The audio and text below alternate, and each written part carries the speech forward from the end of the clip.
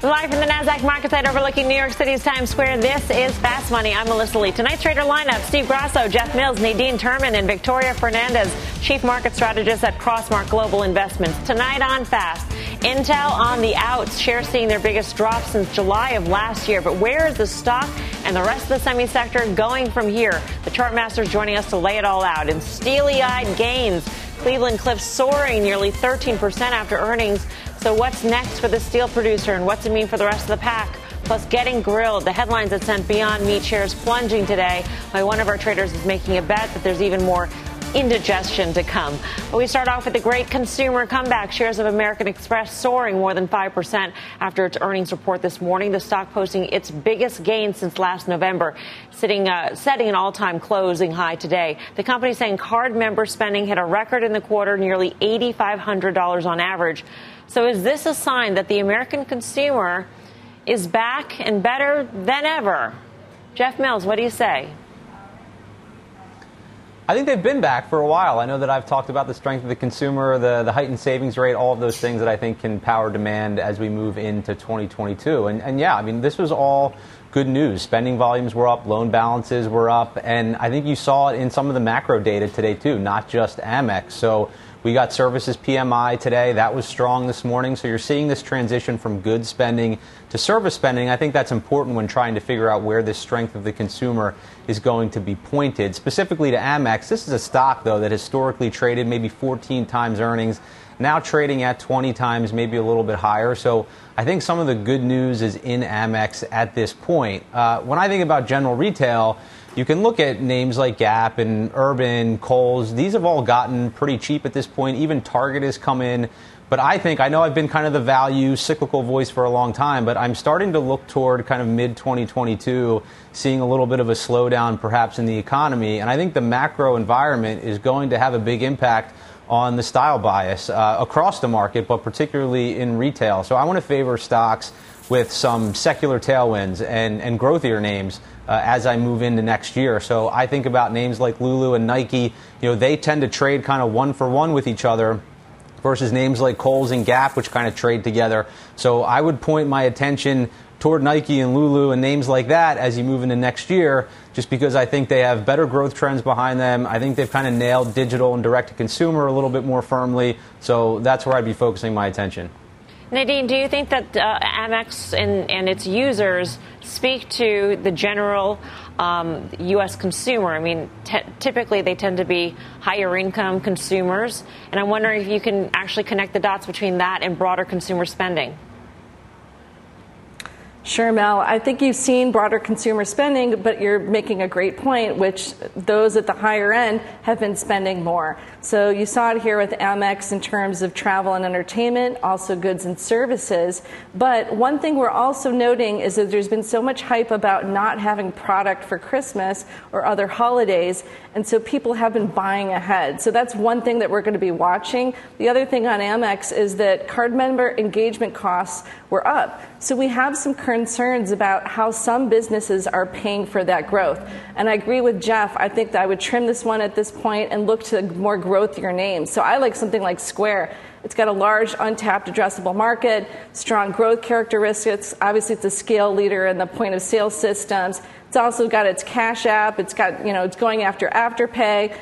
So it's going to give them a commerce capability that's going to boost its utility to both the merchants and the consumers. So we like that. When you can find something where there's many ways to win, I think Jeff makes a good point. You're going to want to be paying up for growth if you're going to see growth slowing down next year. I think the pull forward aspect is interesting. I mean, personally, I've been buying since February. So, I mean, I know I pull forward by a lot. But Victoria, this is Q3 numbers. I mean, we haven't seen the brunt of the price increases for energy, for instance, price increases for almost every single good that you would buy out there. And I'm wondering if you think there will be an impact ultimately on consumer spending that we have not seen yet. Melissa, I think there will be an impact, but it's going to be longer lasting, and we're going to have to see these stickier prices for a while before I think it actually impacts the consumer and their spending habits. We look right now, and the strength of the consumer, look at savings. Savings is up. Wages is up. You've got a labor market where the quits rate is high because people are leaving and finding higher paying jobs. And if you look at some of the earnings calls that we've had over the last couple of weeks, I mean, look at the banks. What did those CEOs say? Loan growth is bottoming. They were seeing credit card charges going higher. We saw it from consumer CEOs talking about demand is strong for the consumer. And as you head into the holiday season, I think you have consumers willing to pay up a little bit more, especially if we're in a situation with the supply chain issues like we are currently. So I like the consumer-facing stocks. I guess I'll take the baton from Jeff on the value and the cyclical names. We like some of those. We like a Target. We like a TJ. We do like Lulu as well, but some of these consumer-facing names, even a name like CVS, as people are out shopping a little bit more in the holiday season and running errands more, we think the consumer is strong and they're going to stay that way. So this is a good way to balance out your portfolio from some of those growth names you've had for a while. Everybody likes the U.S. consumer, Grasso. Do you? You want me to be negative now? No, I want you to be you, Grasso. Oh, let Grasso be Grasso. So here's the issue. First of all, the thing that sticks out to me is, what do you buy in February that the sizes are going to change from February to December? How can you What do you mean the sizes? Christmas? The sizes. So if I bought you a sweater, you're a different size from February? I mean... My kids, one of my sons grew 4 inches in the last 7 months. So you definitely can't buy for your kids. Fine. And I don't know if you're buying for your husband, but tastes change. But anyway, dare I digress? So let's go back to Amex. Amex to me means what you said, high-end consumer. But what does it also mean? Corporate cards. It means corporate travel. So I take away, everyone went sort of a different direction. I went immediately to Delta or United. For me, if the corporate traveler is coming back or if corporations are spending more, I think that's going to be the canary in the coal mine in a good way. The other thing that you look at with these names, you got to go high end. So to your point, I go Capri still. You get your Jimmy Choo, you get your Michael Kors with Capri. All of its competitors are doing well, right? So you don't go department stores. You have Macy's is up 132%. So that one was taken out with the pandemic, and it was thought to not survive. So people are saying, all right, are they going to survive? Are they going to be just as good? I don't know. I would be a seller of Macy's with both hands.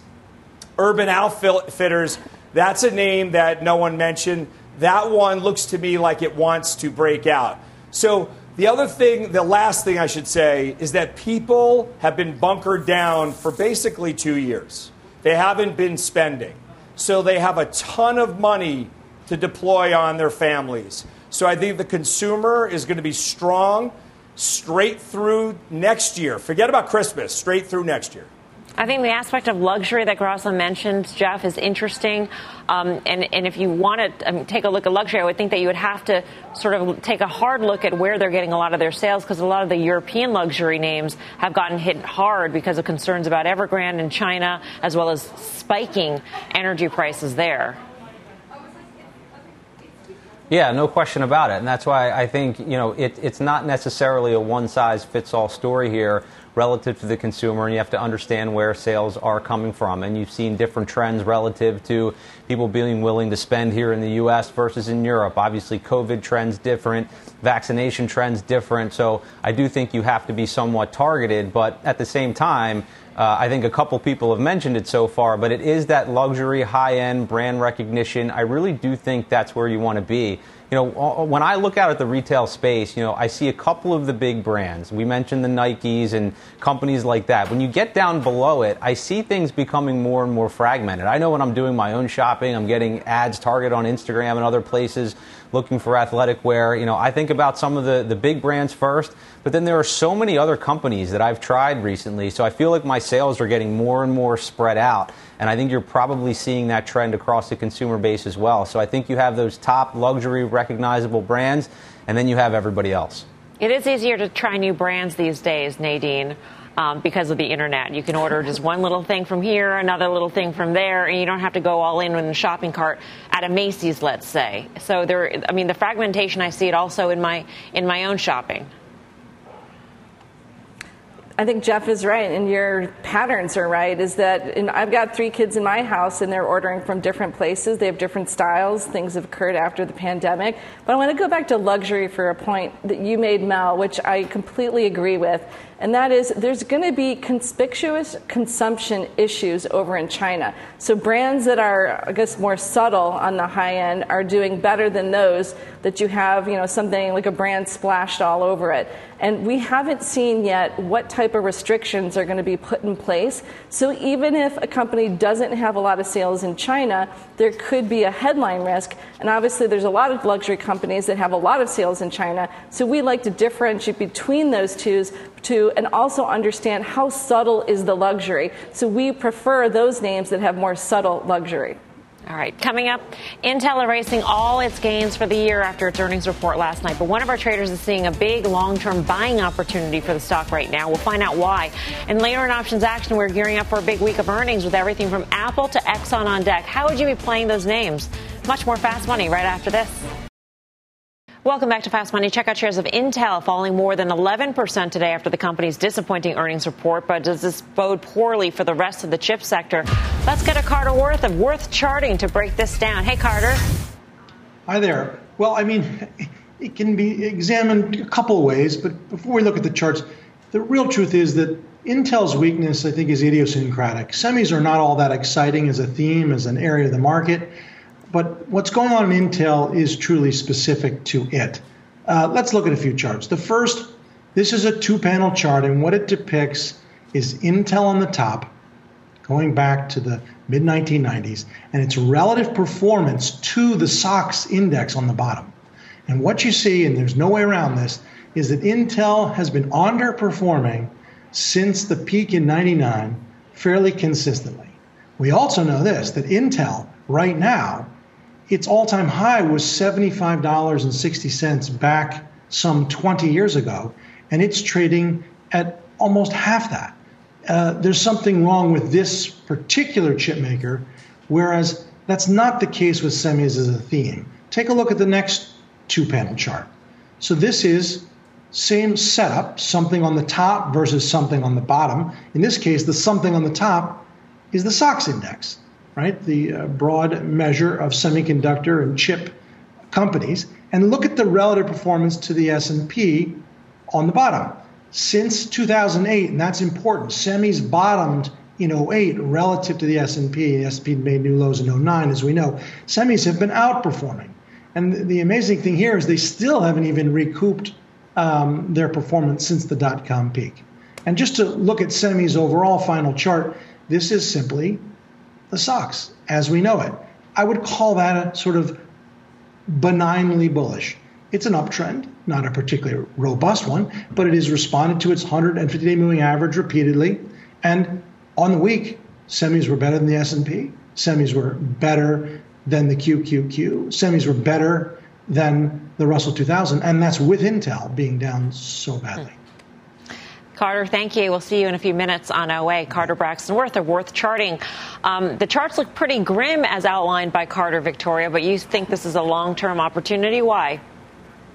Yeah, we really do. Intel's not our only exposure in this space. We do have allocations to Broadcom, NVIDIA, Texas Instruments. So it's not that we're all in on Intel for this space, but we do think there's some opportunity here. When we look at what Pat Gelsinger has laid out, his plan going forward, we know everything has to kind of go right for this to be positive for the stock, but we think we need to give him a little bit of time to make this happen. We think some of the disappointing news from the earnings and what we've seen over the last couple of quarters is already priced into the stock. And when we look at our models for our large cap core strategy, we have the qualitative, like the fundamental components of it, and we have a values-based component. And when we take the Russell 1000 Intel actually is in the top 10% from both of those sides of our model, the qualitative and the values-based. So it makes sense to add it at a small component into our portfolio. And this is why we think longer term, if the CEO can turn things around and do what he thinks he can do, it's a positive for your holdings. And we think the risk reward is enough to go ahead and take that chance.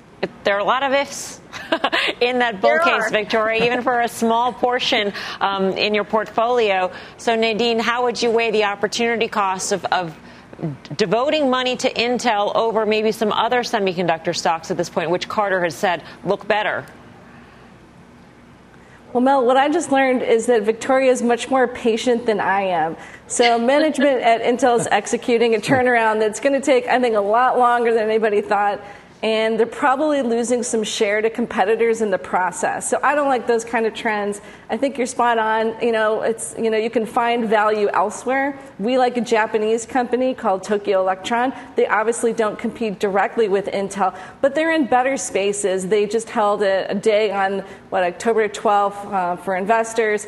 And they're steadily becoming a leading global company. They covered areas across their tech, environmental initiatives, a bunch of ESG initiatives, and they're targeting, with all their ESG costs, margins about 30%. And so I like that type of business where you're seeing growth, you're seeing improvements. I can get it now. I don't have to be patient like Victoria is. So I just prefer to go elsewhere. But I hear her that there's probably value along the way. I'm just not as patient. Grasso, your quick take.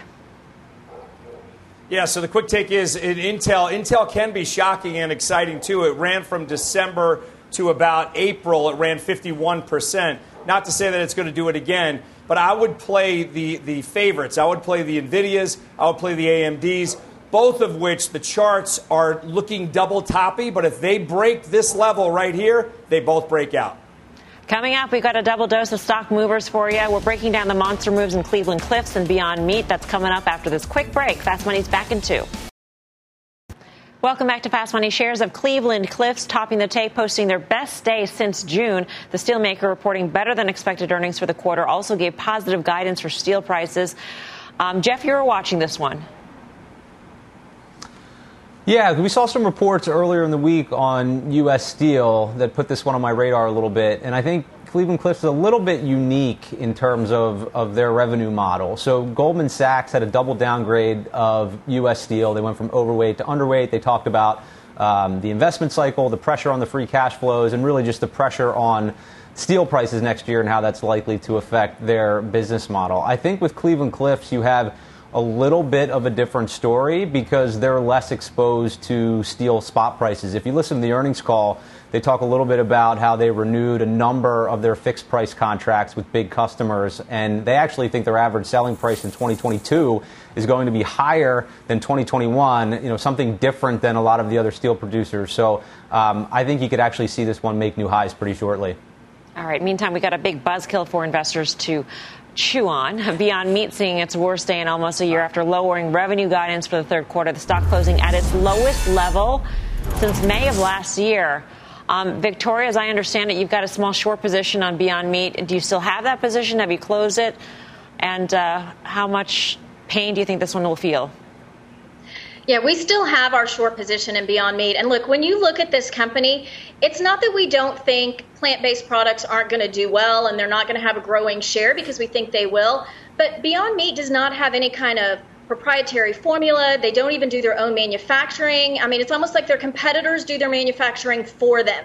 And when you look at comparisons between a Beyond Meat and maybe like an Impossible Foods, just in the texture of the food and the taste of the food, Impossible Foods seems to do much better with consumers than Beyond Meat. And if a competitor like, let's say, Tyson decides they want to play in this space, I think they can do it easier, quicker, and cheaper than Beyond Meat. So that premium price that is built in to that stock, we just don't think it's worth that. We think we're going to continue to see the stock go down, so our short position remains.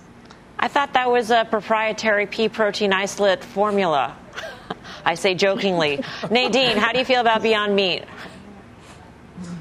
Well, we've been shorted in the past. I'm not shorted right now. One of my issues is that it's a consensus short. In my view, it's got 26% short, at least that's what Bloomberg's telling me right now. So I think you just got to be a little bit careful on the technicals, but Victoria's right. And what I really didn't like is about this pre-release here is that they cited so many factors for the disappointment. You don't even know where to look to due diligence first because there's too many of them. And then they didn't give any guidance to say, hey, and these things are going to stop now. So instead, they've left this lingering concern out there that all these worries that they're pointing to that affected their numbers today are going to continue to affect their numbers tomorrow. So at that point, I agree with Victoria, you're probably going to see continued pain, but the technicals give me worry to stay in a short like this. Yeah. Grasso, how are you feeling about Beyond? Yeah, I don't like it. I never liked it, so I missed it on the way up, and I always thought it was not a really healthier alternative. It's loaded with fat, loaded with sodium, and just picking up on what Victoria said, I've always believed that Tyson is a better bet here. I believe they're going to come up with their own channels, and they already have the distribution channel in place. That one's up 28% year-to-date. I'd stick with that over Beyond. All right. It is time for a final trade for this Friday Fast Money. Let's go around the horn. Victoria Fernandez. I feel like I should support Intel, but I'm actually going to go with Goldman Sachs. We've got yield curve rising. We've got loan growth going up. I think Goldman is a great way to play that. Nadine Turman. ICE, they've got exposure to commodity volatility and a strong and sticky data business. They're raising prices, but I'd wait to get closer to 127.5. Stephen Grasso. Olin, it's not my final trade. Olin has outperformed. It's up 129%, but I'm going to go with DOW. That one's only up 5%. I'm looking for the catch-up trade there. That's like against the rule. You gave two stocks, and it's one stock in the final trade. It's final trade singular. Jeff Mills, play by the rules. What do you say? Final trade singular. So here's the value guy slowly becoming a growth guy. We all know the story. Slack, they're currently servicing less than 20% of the global market. Salesforce has been stuck for about a year. It looks like the stock's going to reassert itself here for CRM. All right, that does it for us for Fast Money for this week. Hey there, Mad Money fans. I'm Carl Quintanilla. Kramer's off tonight, but you're in luck. We are live at the NASDAQ market site here in Times Square for a bonus hour of Fast Money. With us, Steve Grasso, Jeff Mills, Mike Coe. Coming up this hour, social anxiety, Snap, plunging more than 26% today. Is it putting Facebook and Twitter on notice as those two companies gear up to report next week? We'll break down the trade. Plus, the great bounce. China Tech turning a big quarter this week. One of our traders says this rebound is for real, how he's playing it. And then later, pain at the pump. Gas prices on the rise nationwide. Oil surging to a 7-year high. We're going to drill down on the big move. But we'll start with the big week ahead for earnings. 30% of the S&P and a third of the Dow report next week. As it stands right now, Thursday, the busiest day of the season. Tech will be front and center. Facebook, Amazon, Apple, Google, Microsoft are all on deck. It's roughly $9.2 trillion in market cap reporting in the week ahead. What is the setup going into this monster week of earnings? Steve, what's it look like? Yeah, so, Carl, all these names, and you're very familiar with them with your midday show that revolves around tech. The market has been pushed to all-time highs on the back of tech and just a handful of names. And those names have really hit a wall, recently in the last couple of months, and then they just sort of caught fire again. A name like Microsoft is up 40% year to date, but really still is a favorite in everyone's portfolio. Switch gears, though. Apple used to be everyone's darling, and now everyone's worried about supply constraints. I think those are overblown. So I think Apple is going to exceed expectations going forward in the next couple of months, and that will be a great investment for people. Facebook Mike, Yeah, go ahead. Go ahead, Steve. So Facebook, and I'll wrap it there. Facebook has always been able to defy the laws of gravity. Is it going to do that again, Carl? I don't know. I think at this point there's too much coming down the floodgates for Facebook to yet again just shrug it off. Yeah. Mike, I mean, that's one thing that we are beginning to pick up, even in a pretty good earnings season so far. That is that the vulnerability kind of comes from technology, whether or not it's, the impact on yields, certainly regulatory pressure, the changing business model, which Snap obviously made clear today. Do you think that's going to be the weak spot? Yeah, so, I mean, it's interesting. In Facebook's case, I mean, let's just start there because obviously that's one of the names where it's facing some headwinds. I think we've been talking about that, obviously, for a couple of weeks now. There's a lot of sort of negative news, negative press, if you will, about Facebook. And, you can tie that, though, to a relatively cheap valuation if you could ignore all of that news. And I think what that's going to turn into is earnings is probably not going to be a hugely pronounced event for it because it has already experienced some weakness. We see that in the valuation, and that's basically based on those headwinds, which are not going to be cleared up by earnings. So I kind of am not really looking for a whole lot out of Facebook. Of course, it has a market impact simply because of its size. Where Microsoft is concerned, I remain fairly bullish on Microsoft because I think they're doing everything right. They're in all the right places. Amazon, I think I'm relatively positive there as well. We just talked about it in the previous half hour, though, that I think Carter Worth was also talking about that Google maybe has a limited upside at this juncture just going into year end. Yeah, I wonder, Jeff, if you agree and if you see that as a function of the changing dynamic regarding fees, Apple iOS, just the sort of creeping sense that tech is becoming a series of walled gardens across the board. Yeah, there's so much going on. It's a little bit hard to triangulate it all, and obviously it's different within each individual company. We'll talk about Snap and we'll talk about Facebook a little bit later in terms of some of the recent issues with Apple and the data tracking. But you mentioned yield, so let me just go back to that really quickly and take this from a macro perspective. I think that moving past earnings into 2022, and I think this is kind of an unpopular point of view at this point, that the cyclical dynamics are actually a really good setup for technology and for growth. I think as we get into next year, you're going to see leading economic indicators start to roll over. You're going to see demand slow a little bit in the economy, just as you're starting to see some of these supply chain issues work themselves out. So I think you see inflation peak, and without the Fed raising rates, what usually happens is interest rates follow PMIs lower, and that ends up being a pretty good environment for a lot of these stocks. I think if you want to be somewhat defensive about it, again, maybe unpopular given everything that's going on, but I think Facebook still sort of fits the bill there because you want to still differentiate between growth companies that are making money and growth companies that aren't.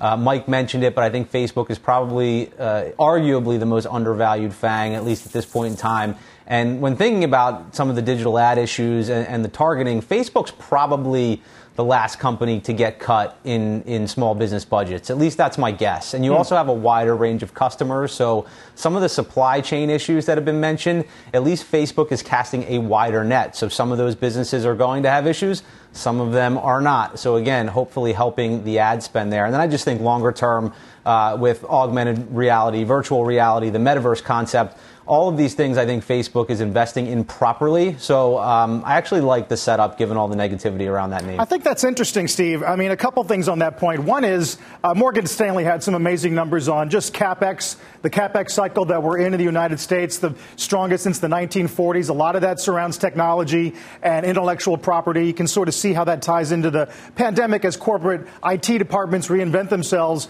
But I wonder if you are willing to sort of look through this period of potentially higher inflation and the pressure that the Fed's going to come under in the hopes of catching it on the rebound in the middle of next year? Yeah, so that's an interesting question because I, like Jeff, have switched my portfolio and added a bunch of value plays. And that was done specifically because I thought we were going to be in a rising rate environment. Rates hit a wall at 1.74. Specifically the 10-year, Carl. And now we seem to have hit a wall again around that level. We haven't breached that level again. So I think taper is going to be greeted with welcome arms when it eventually happens at year end, if it does happen at year end. But I believe Jeff's right. I think that we're going to see inflation subside. I think we're not going to... you've been around this market a long time. I've been around this market as well, and it always sets up to hurt the most amount of people at the same time. So what I mean by that is if the rates don't skyrocket and they actually start to come back in, that's great for technology. That's great for growth. That's not great for value. So I'm going to have to make a decision, as a lot of investors are, in the next couple of months as to where we switch gears. But I think ultimately it's a positive for the overall market. Wow, that's going to be interesting, especially going into the fall. Guys, let's look at more shares of Snap today. The social media giant, of course, plunges more than 25% after reporting last night. Company warns of a slowdown in growth due to changes in those Apple iOS privacy rules. News sent the entire social media complex into the red. Did Snap shoot a warning flare into the sky as names like Facebook and Twitter gear up for next week? Let's bring in Gene Munster, partner at Loop. Gene, happy Friday. Good to see you. Hello. So I heard a couple of things. One is that there's an obvious negative halo off of the Snap news. The other was that, look, they're very domestic focused, unlike Facebook. They're highly reliant on Apple and not so much on the Facebook side. Directionally, how did you respond to last night's news? It was clearly, I think you said, the flare across the bow. I was shocked to hear the magnitude that Snap talked about this impact. They got it down by 13%, despite their user metrics continuing to inch higher. And so I think you really need to think about their comments, their negative outlook in two segments. First, in terms of Apple and some of their policies around ad tracking. I think first piece that jumped out on that front is that when we talk to these companies, the social companies, they despise Apple. They want to get away from Apple, and this is exactly the reason why they want to do that.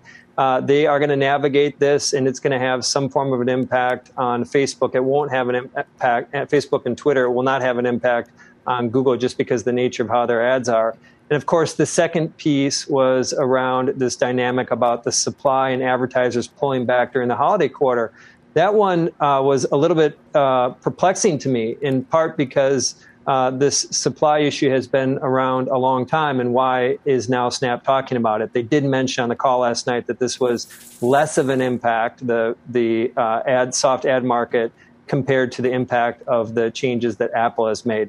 So the simple takeaway is this: we got a very clear read about what the expectations are, and I think we're going to see a lot of commentary from Facebook next week about the Apple policy changes.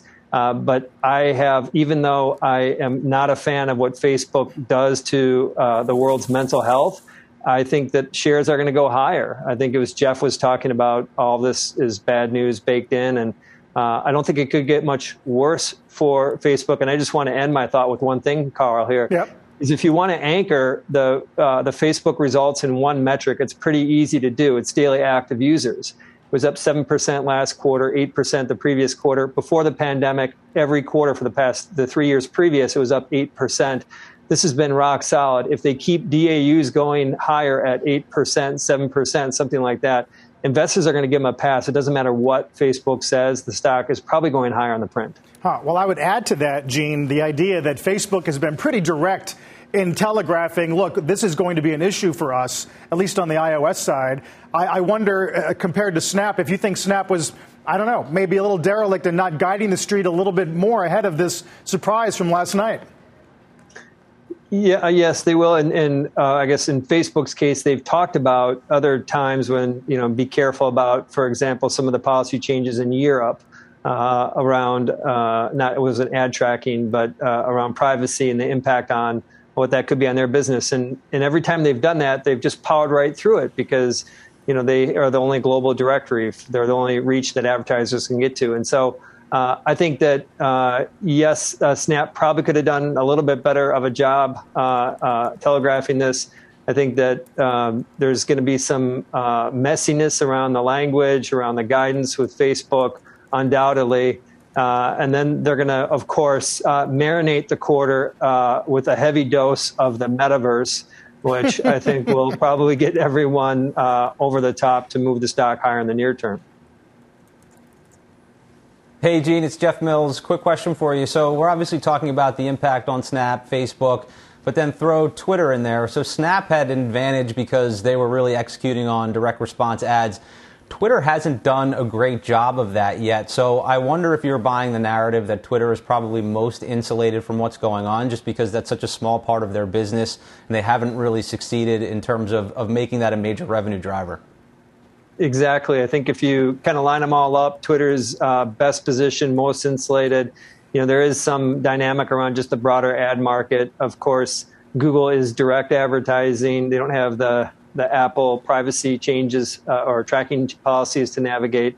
But I think if you put it all together, probably Twitter is best positioned going into the print related to kind of the tone and the outlook. Again, I think that Facebook, if you just add up everything that's been said over the last month and a half, it is pretty bad.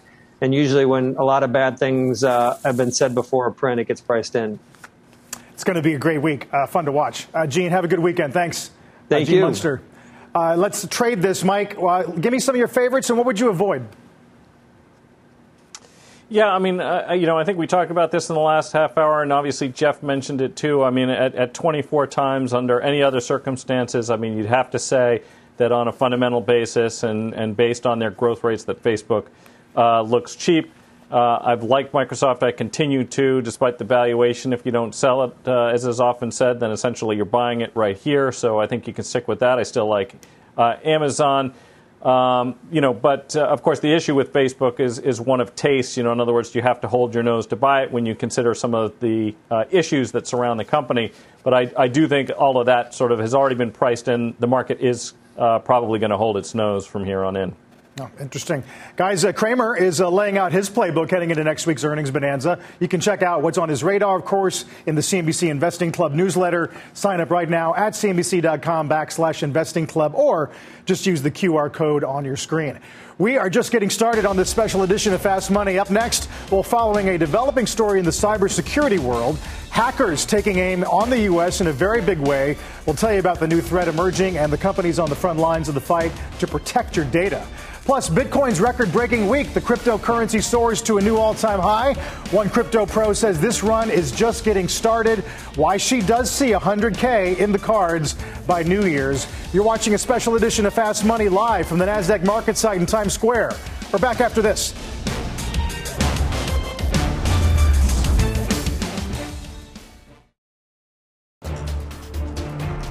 Welcome back. We're following a developing story in the cybersecurity world. A new and serious threat may be emerging. Let's get right to Eamon Javers with details. Hi, Eamon. Hi, Carl. It's a crazy situation right now, and American companies and government agencies should really pay attention to this flare-up that we're seeing on the dark web at this hour because of the risk of increased hacking activity. It all started now earlier this week when the U.S. government reportedly launched a coordinated attempt to bring down the servers of that ransomware group REvil, which was behind that large beef hack that we saw earlier this year. But today, the Conti hacking group, which is believed to operate out of Russia, has issued an epic screed against the U.S. government in response to that. The hackers essentially are complaining that it's unfair and illegal to hack them. In their post, the group says, first, an attack against some servers, which the U.S. security attributes to REvil, is another reminder of what we all know, the unilateral, extraterritorial, and bandit mugging behavior of the United States in world affairs. Now, they also complain that the people who launched the campaign against REvil are, quote, vampires drunken and intoxicated by impunity and blood. And another ransomware gang, or whoever's operating their blog right now called Groove, is calling for all hackers to unite and fight the United States. Their post urges fellow hackers to stop competing and unite to destroy the state sector of the USA to show who's the boss on the internet. Carl, so an emerging situation here, a lot of murkiness, and you always have to take all these things with a bit of a grain of salt, given that these are hackers, they're known criminals and known liars, but it seems like there could be some action over the weekend. So if you run a server, you might want to take an eye and keep an eye on it and make sure that you're safe over the weekend. Carl? Eamon, your beat continues to be strange and chilling. That's our Eamon Javers. Appreciate that. It is. Steve, all right. So assuming we could potentially be looking at new episodes of at least attempted hacking, how does this play into names we can trade? Yeah, so to break it down, let's start off with this. If it's going to be government hacks, Palantir, the lion's share of Palantir's revenues come from government contracts. This is a stock that actually has moved sideways and really hasn't broken out but I would think that they have first mover on a lot of these government initiatives. Having said that, CrowdStrike is a crowd favorite. It's up about 33% year to date. 23% of that is in the last 2 weeks. So this one is definitely in everyone's purview. But Carl, when you look at these names, the name that sticks out the most is Palo Alto. And this one is based on, by multiples in revenues, it exceeds its competition. It's a huge subscription-based business. Normalized earnings, subscriptions are over $3 billion. So we went from years ago with all these attacks never moving the needle to now they're actually moving the needle in some of these stocks. So those are the three names that I would play. Yeah, Jeff, I was going to say the correlation between stories in the news and the share price, it's gotten more positive over time, right? Yeah, and I guess it probably should. I just love how the hackers don't want to be hacked. That made me laugh. But just to put some numbers to the industry as a whole, because these stocks aren't cheap, right? But we're seeing more and more. This is the single biggest threat to the country, to corporate America. We have all of these high-profile breaches. Ransomware has cost companies something like $20 billion in 2020. And it's not just the big companies. I think you have 70% of cyber attacks now on small and mid-sized businesses. And you still only have about 10% of companies' IT spend on cybersecurity. So there is runway for these names, even though they are expensive. And I have a lot of the same names on my list. You have a CrowdStrike. They have great recurring revenues. They have improving cash flow metrics. So those are things you want to see for a stock that is priced to perfection, more or less, at this point. Palantir, I agree. At its core, cyber risk is a data issue. So to be able to look at your network in real time, that's something that Palantir gives their customers the ability to do. Steve mentioned Palo Alto. I think a company with a similar valuation, FireEye, I guess not FireEye anymore, Mandiant, they just completed the recent divestiture of some of their non-core businesses. Really, that focus on SaaS, that focus on consulting, I think it makes that business a little bit more attractive. So not cheap across the board, but at the same time, I think you do have runway if you can be patient enough. Yeah. Mike, how do you look at the space in terms of the runway, the white space that they have? Are you looking for firms that are tailored to large enterprise where they're high value targets, or more of the small and medium sized businesses? Yeah, I mean, it's interesting. I mean, both the guys brought up some interesting things. I mean, CrowdStrike, I mean, for what it's worth, we're going to see probably something along the lines on 40% year-on-year revenue growth there. So, one of the reasons that you see these what would otherwise seem like lofty valuations, obviously it's an in-demand space, and they're demonstrating that they're attached to it. But, the other important point I think that Jeff made is the exposure of the small to mid-sized businesses. So, is that a solution that's going to benefit, obviously, the cybersecurity companies like some of the aforementioned? I think it will. But it could also potentially just continue to bolster, obviously, one of the fastest growing business sectors as it stands, which is cloud. Because if you run a small or mid-sized business and you see this as a potential threat, you can either try to face that threat yourself, or you can try to enlist some service providers to help you out and maybe offload some of the responsibility of running those servers and things yourself. And that obviously would support the big cloud providers. And now we're talking about AWS, which would obviously be feeding into Amazon and Microsoft. So I see this as basically a continued pressure to get smaller and mid-sized businesses to migrate to the cloud as quickly as they can, because I think this is obviously going to scare a lot of those businesses. They don't want those kinds of disruptions, and they probably want to have a big partner on the technology side to help them through it. Yeah, that's interesting. Guys, still ahead, a very bold call on Bitcoin. One crypto pro sees Bitcoin hitting 100K in the next 2 months. We're going to press her on that call. And then later, trading the turnaround. China Tech rallying this week. One of our traders is, in fact, buying that bounce. We'll break that down, that trade, when this special edition of Fast Money comes back.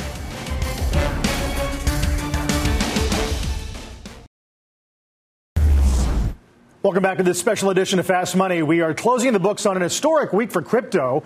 The first Bitcoin futures ETF made its big debut. The ProShares Bitcoin Strategy ETF dropped 5% since Tuesday's launch. Meanwhile, Bitcoin itself breaking out to a new all-time high before pulling back a bit. Our next guest believes there is enough excitement to drive the cryptocurrency to the $100,000 mark later this year. Let's bring in Meltem Demirors, Chief Strategy Officer at CoinShares. Meltem, it's great to see you again. Happy Friday. Happy Friday. Happy to be back. I'd love to talk to you about what's so magic about 100,000, because you're not the first person to put that year-end target on the books. Absolutely. I'm going to have to give credit to Tom Lee at Fundstrat. I think he was probably the first one to come on air and give us the 100K target. But look, it's a nice round number. And I think, again, breaking six figures is a historic milestone for Bitcoin. We had a historic week in Bitcoin, over $1 billion traded in the first 24 hours of this ETF being launched. And again, I think everyone's been talking about the ETF for ages and ages. Not a spot ETF, but I think, again, allocators are very seriously looking at Bitcoin, and everyone wants to get off zero. So this ETF is a great new channel where allocators can easily access this new asset class. Yeah. For a while, we were talking about mind share, market share between Bitcoin and Ether. We're coming off gold having its best week since August, finally getting what appears to be a bit of the inflation trade play. Do you sense that there will be more competition for Bitcoin to accomplish things that it accomplishes? Look, I think that one of the things we're starting to see is the crypto sector matures, right? We used to talk only about cryptocurrencies on this program a year ago. Now we have over $100 billion of market cap in publicly listed equities that are crypto pure plays, including companies like Coinbase, but also my company CoinShares and a number of others.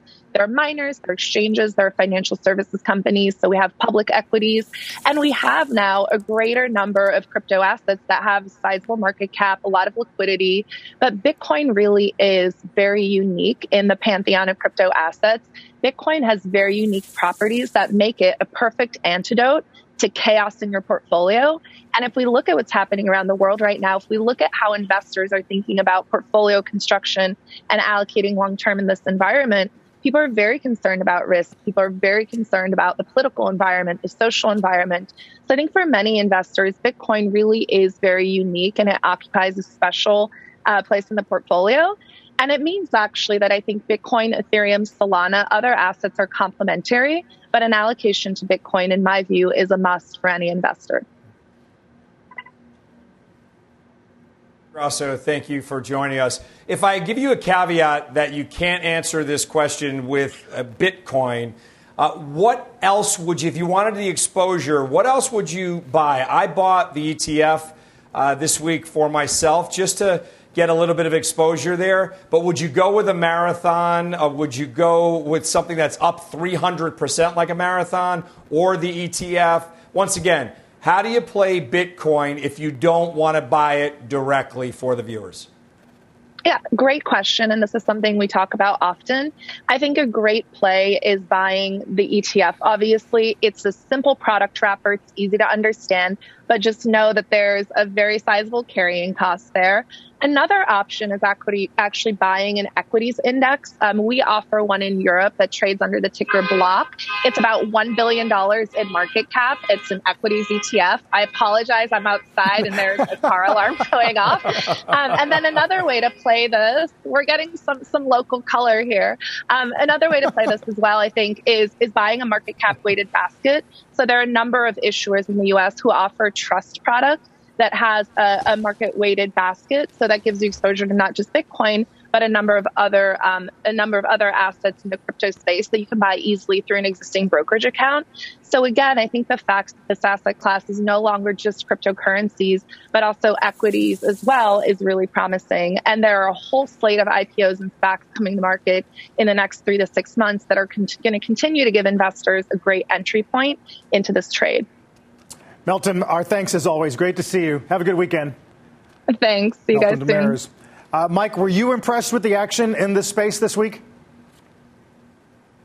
Yeah, I mean, I think it's kind of hard not to be, right? And one of the things that we continue to see is that when you have increased evidence of adoption, that is going to be supportive of this space. And you obviously see that in the price action. I think the little bit of the drop that we saw at the tail end of the week, notwithstanding. That said, she did make an important point about the carry, and it's one of those things that I'm not that crazy about, is when you start buying a product where, people who can essentially try to play the arb, which is to sell the overvalued asset and buy the undervalued one, just one up. That part of it is not so attractive to me, and it's one of the reasons why, if you have significant carry in something like the ETF, I might be inclined to avoid it. Although I will say that when you get a lot of participants doing that, you can actually create a little bit of a squeeze, so it can actually expand before it contracts. Right. Fascinating. Guys, still to come, China tech stocks are making a big comeback. The K-Web ETF climbed nearly 9% this month. Is that the all clear for that beaten down trade? Later on, we're going to dive into energy. Oil prices surging to a fresh 7-year high. Halima Croft of RBC will tell us where she sees prices headed next. You are watching a special edition of Fast Money, live from the NASDAQ market site in Times Square. We're back after this.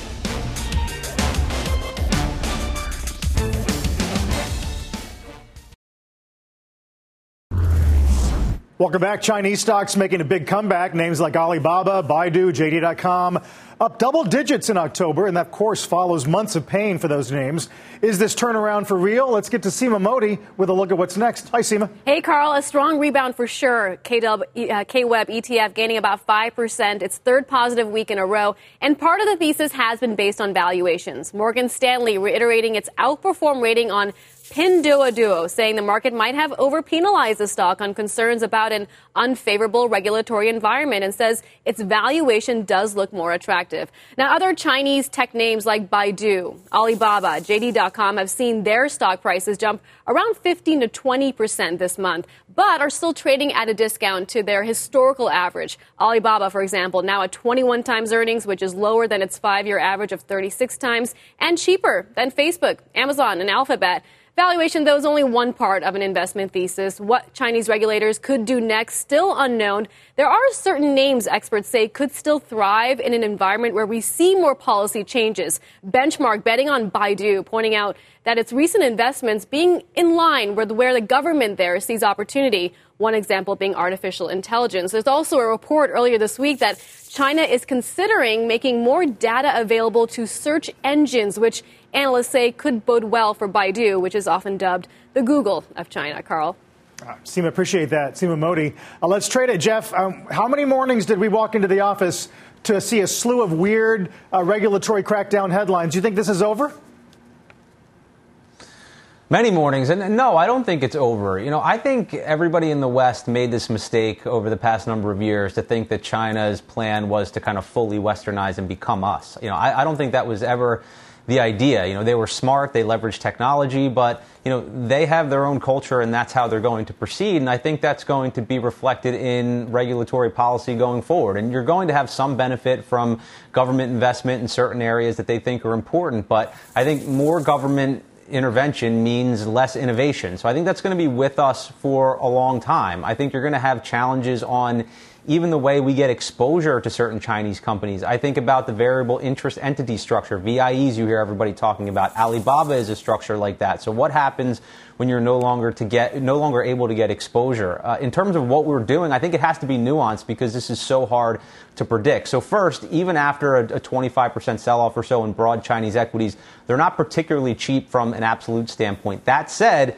Chinese internet stocks, 40% of the overall Chinese stock market, they look like they're stabilizing around long-term support. So I don't think you have to run out of the building like it's on fire. So what we're doing in portfolios for clients in emerging markets, number one, Chinese exposure should be below benchmark. I think that's clear. And we're doing that not only with Chinese equities, but also with Chinese revenue exposure kind of across the board, even for U.S. companies. I think reducing the market cap in China is a good idea. You kind of stay out of the crosshairs of the CCP potentially and additional regulatory issues. So these are the things that we're trying to do because we don't know exactly how things are going to play out, but we want to reduce some of the largest risks we see.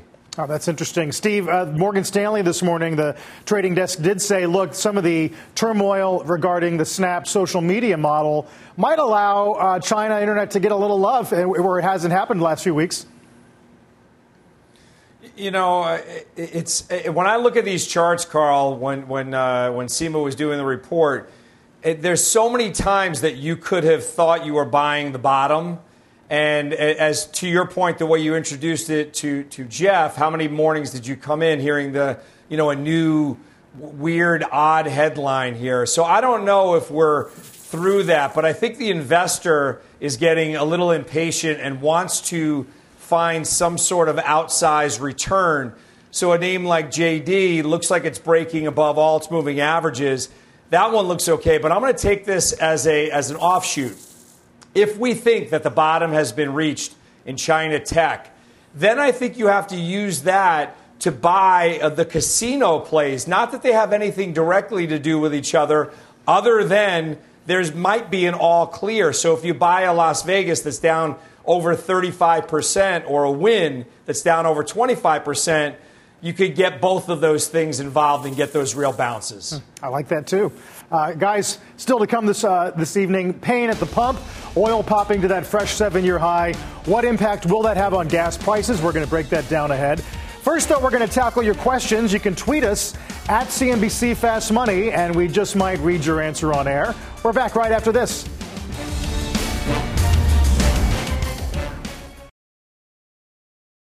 Welcome back. We're coming up at the top of the hour. Let's get to Kelly Evans with a look at what's ahead on the news. Hey, Kelly. Good evening, Carl. Thanks so much. Coming up in just a few minutes on the news, we will have the very latest on the deadly tragedy rocking Hollywood. Alec Baldwin killed a cinematographer and wounded the director with a prop gun on a New Mexico film set. An investigation now underway. We'll talk to a Hollywood prop weapons expert about how this could have happened. Plus, the very latest in the Gabby Petito case. There's new information tonight. What the Laundrie family attorney says the parents knew about Brian's state of mind days before Gabby's body was found. Plus, the race to get ahead with artificial intelligence. The U.S. taking on China in a battle for the future. One of the foremost AI experts in the world weighs in. All that when the news begins in just a couple of minutes' time. Carl? All right, Kel, we'll see you then. Time to tackle some viewer questions. First up, there's a question on Nike. Good evening. My name is Ray, and I live in New York. I have a question for the Fast Money panel regarding Nike. Is it a buy, sell, or hold considering the current and future supply chain issues? Thank you for taking my call. Jeff, we were just talking about some of those pressures. How do you think it applies to NKE? Yes, I think it's at least a hold here, if not a buy. You know, they've had some troubles recently with the supply chain. I think that's relatively well known in the market at this point. There's a risk that it goes on longer than a couple of quarters, but I think in a lot of ways the recent price action has reflected that. And I talked a little bit about the macro environment, too, in that I think the style bias kind of across the market, but within retail, is going to be driven toward some of these growth stories. I think Nike fits the bill there. And I also think the consumer is going to be really strong. If you listen to Amex earnings report, I think kind of across the board, it points to a strong consumer. So, you know, Nike was 16% off its highs.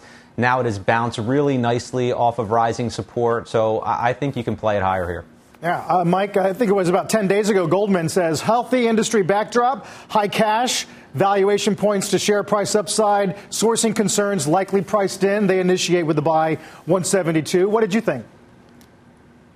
Yeah, I mean, we also have to just talk about management. I mean, they've really been doing a great job for the past several years.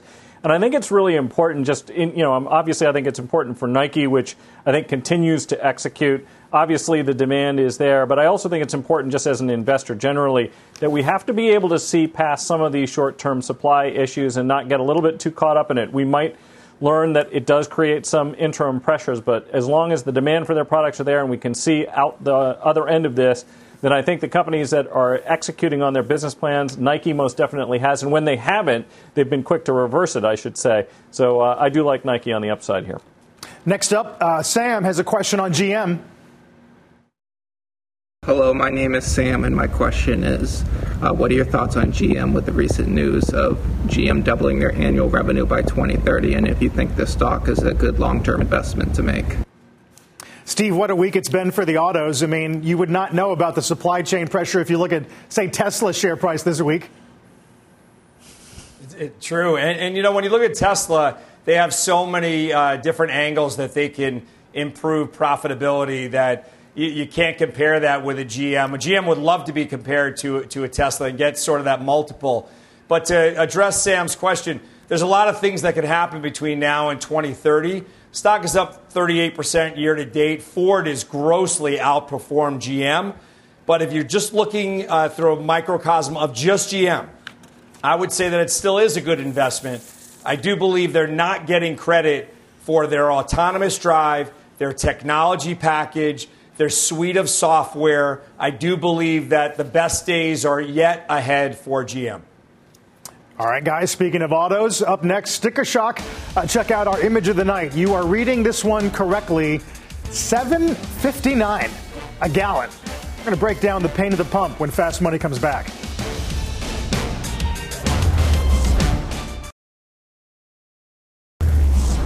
Welcome back to this special edition of Fast Money. Check out the big move in oil this week. Crude has been on a tear, 9 straight weekly gains, and that is pressuring prices at the pump. Let's get to CNBC's Pippa Stevens with the crude realities. Hey, Pippa. Hey, Carl. Well, oil's blistering rally showing no signs of slowing. WTI just wrapped up its 9th straight week of gains, now up more than 70% year to date. U.S. oil broke above $84 this week for the first time in 7 years, and that means pain at the pump for consumers. The national average for a gallon of gas is also at a 7-year high, hitting $3.37 today. That's up 18 cents in the last month and $1.21 in the last year. In some places, Americans are paying much more. In California's Mono County, the average stands at $5.30. And then take a look at this. One gas station in Big Sur hit $7.59. Although the station's remote location means it frequently charges well above the national average. But if you thought some relief could be coming, don't hold your breath. Take a listen to what President Biden said last night at CNN's town hall.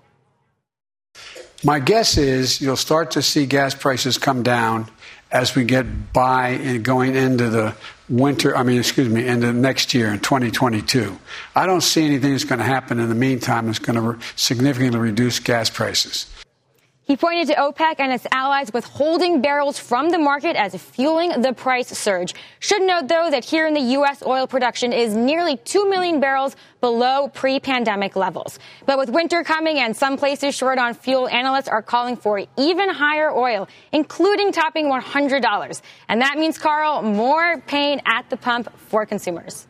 Pippa, we will see. Thank you. Let's trade this, Mike. I wonder, the market's notoriously intolerant of crude at levels just north of here. Is your spidey sense going off that a top is approaching? I don't know if it's approaching rapidly, but there is one thing for sure. The United States was just recently, believe it or not, the world's largest oil producer, actually surpassing Saudi Arabia. And, of course, when oil prices go up, that spurs E&P work, and we could actually start to see those production numbers increase. And if they do, that's going to bring down the price of oil. It just takes a little bit of time to flow through the system, so to speak. I think it was Schlumberger today, guys, that said North American capital spending growth to increase about 20% on the conference call. Jeff, I wonder, do you think finally these producers are going to say maybe it's worth spending a couple dollars on investment? Yeah, I think a couple dollars. I do think they're going to be cautious just given what happened kind of throughout the last boom-bust cycle. But yes, I do think spending is going to increase. I do think getting back to the price of the pump issue, what that means for the consumer. So Mike said it, overall economy probably fine because we're a net producer.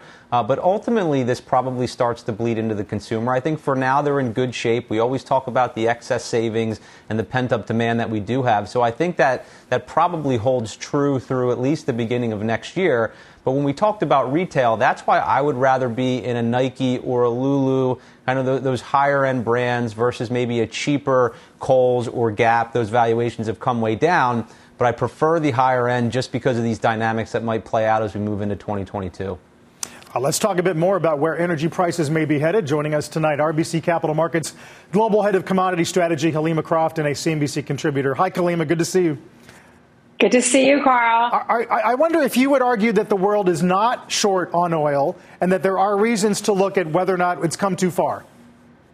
Well, I think the big question, as you mentioned, U.S. shale production. I mean, shale production cannot be Superman in this situation. I mean, even if spending increases, you simply cannot ramp up quickly enough if we do have an energy crunch in winter. And the issue is, Carl, we may not be short of oil right now, but if we have an unseasonably cold winter and we have real issues on gas supply, if there is an increased demand for oil for substitution for power generation, then you're going to have prices move materially higher. And so I actually think that President Biden is not necessarily correct in saying we're going to get relief in winter. If it's a warm winter, sure. But if it's a cold winter, then I think prices can move a leg higher from here. Absolutely.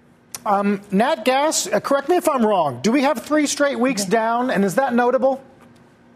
I think it is notable. I do think, again, the question is going to be what happens in winter. Now, some of the softness was due to the fact that the Russians have been very vocal saying that they're going to supply more gas into Europe. But we haven't really seen evidence to date yet that they are actually doing so. Gazprom had an auction this week. No indications that they're going to be adding additional capacity into Europe in November. And so there are real questions about, will Russia make good on their promises to supply more gas into Europe? So again, it's fine now in the shoulder season. You go into winter, and if Russia cannot ramp up and you have other gas producers unable to meet demand, then you're going to have not only natural gas prices rising, but again, oil will rise as well because of substitution requirements. Hey, Halima, it's Jeff Mills. So 7 years since oil last traded at these levels, but the one thing that sticks out to me is that a lot of the bellwether energy names really aren't trading at highs. So when I think about XOM, Chevron, XOP, kind of well below pre-COVID highs, do you feel like maybe there's a little bit of a catch-up there between the stocks and the commodity? Yeah, I mean, certainly I'm not an equity analyst, but I think, when we think about what happened, 7 years ago, I mean, I think a real difference is the question about we still are sitting on 4 million barrels of additional, OPEC capacity. And I do think there kind of is a question mark in this market right now is, will OPEC decide to put more barrels on this market and essentially cool this rally? When we had the Arab Spring situation, and we had prices run up, we were basically in a very, very thin spare capacity situation. What is different right now is we do have these OPEC barrels sitting on the sidelines. The question just simply is, will OPEC come to the rescue in the near term by putting more barrels on the market? Or do some producers potentially like higher prices because it lets them, go on spending sprees, lets them rebuild their foreign exchange reserve? So the question is really, what will OPEC do when they meet November 4th? I think it was Goldman, Halima, a couple days ago. If winter is one standard deviation colder than usual, tight supplies could cause nat gas to more than double, oil prices to rise an additional 5%. Does that make sense to you? No, I mean, that's what I was saying. I mean, I really do think this comes down to a call on what does winter look like. And again, there are real question marks over whether Russia can make good on their pledge to supply more gas into Europe. Do they want to supply more gas into Europe? Are they essentially trying to generate an energy crisis to force, for example, the German regulator to approve completion of the Nord Stream 2 pipeline? So I do think there are real questions about if winter is cold, can we get enough energy into the key markets? Halima, thanks as always. Great weekend to you. Halima Croft. Thank you. Steve, Jeff, Mike, great being with you guys tonight. Thanks for having me. That does it here for us on a special edition of Fast Money. The news with Shepard Smith starts right now.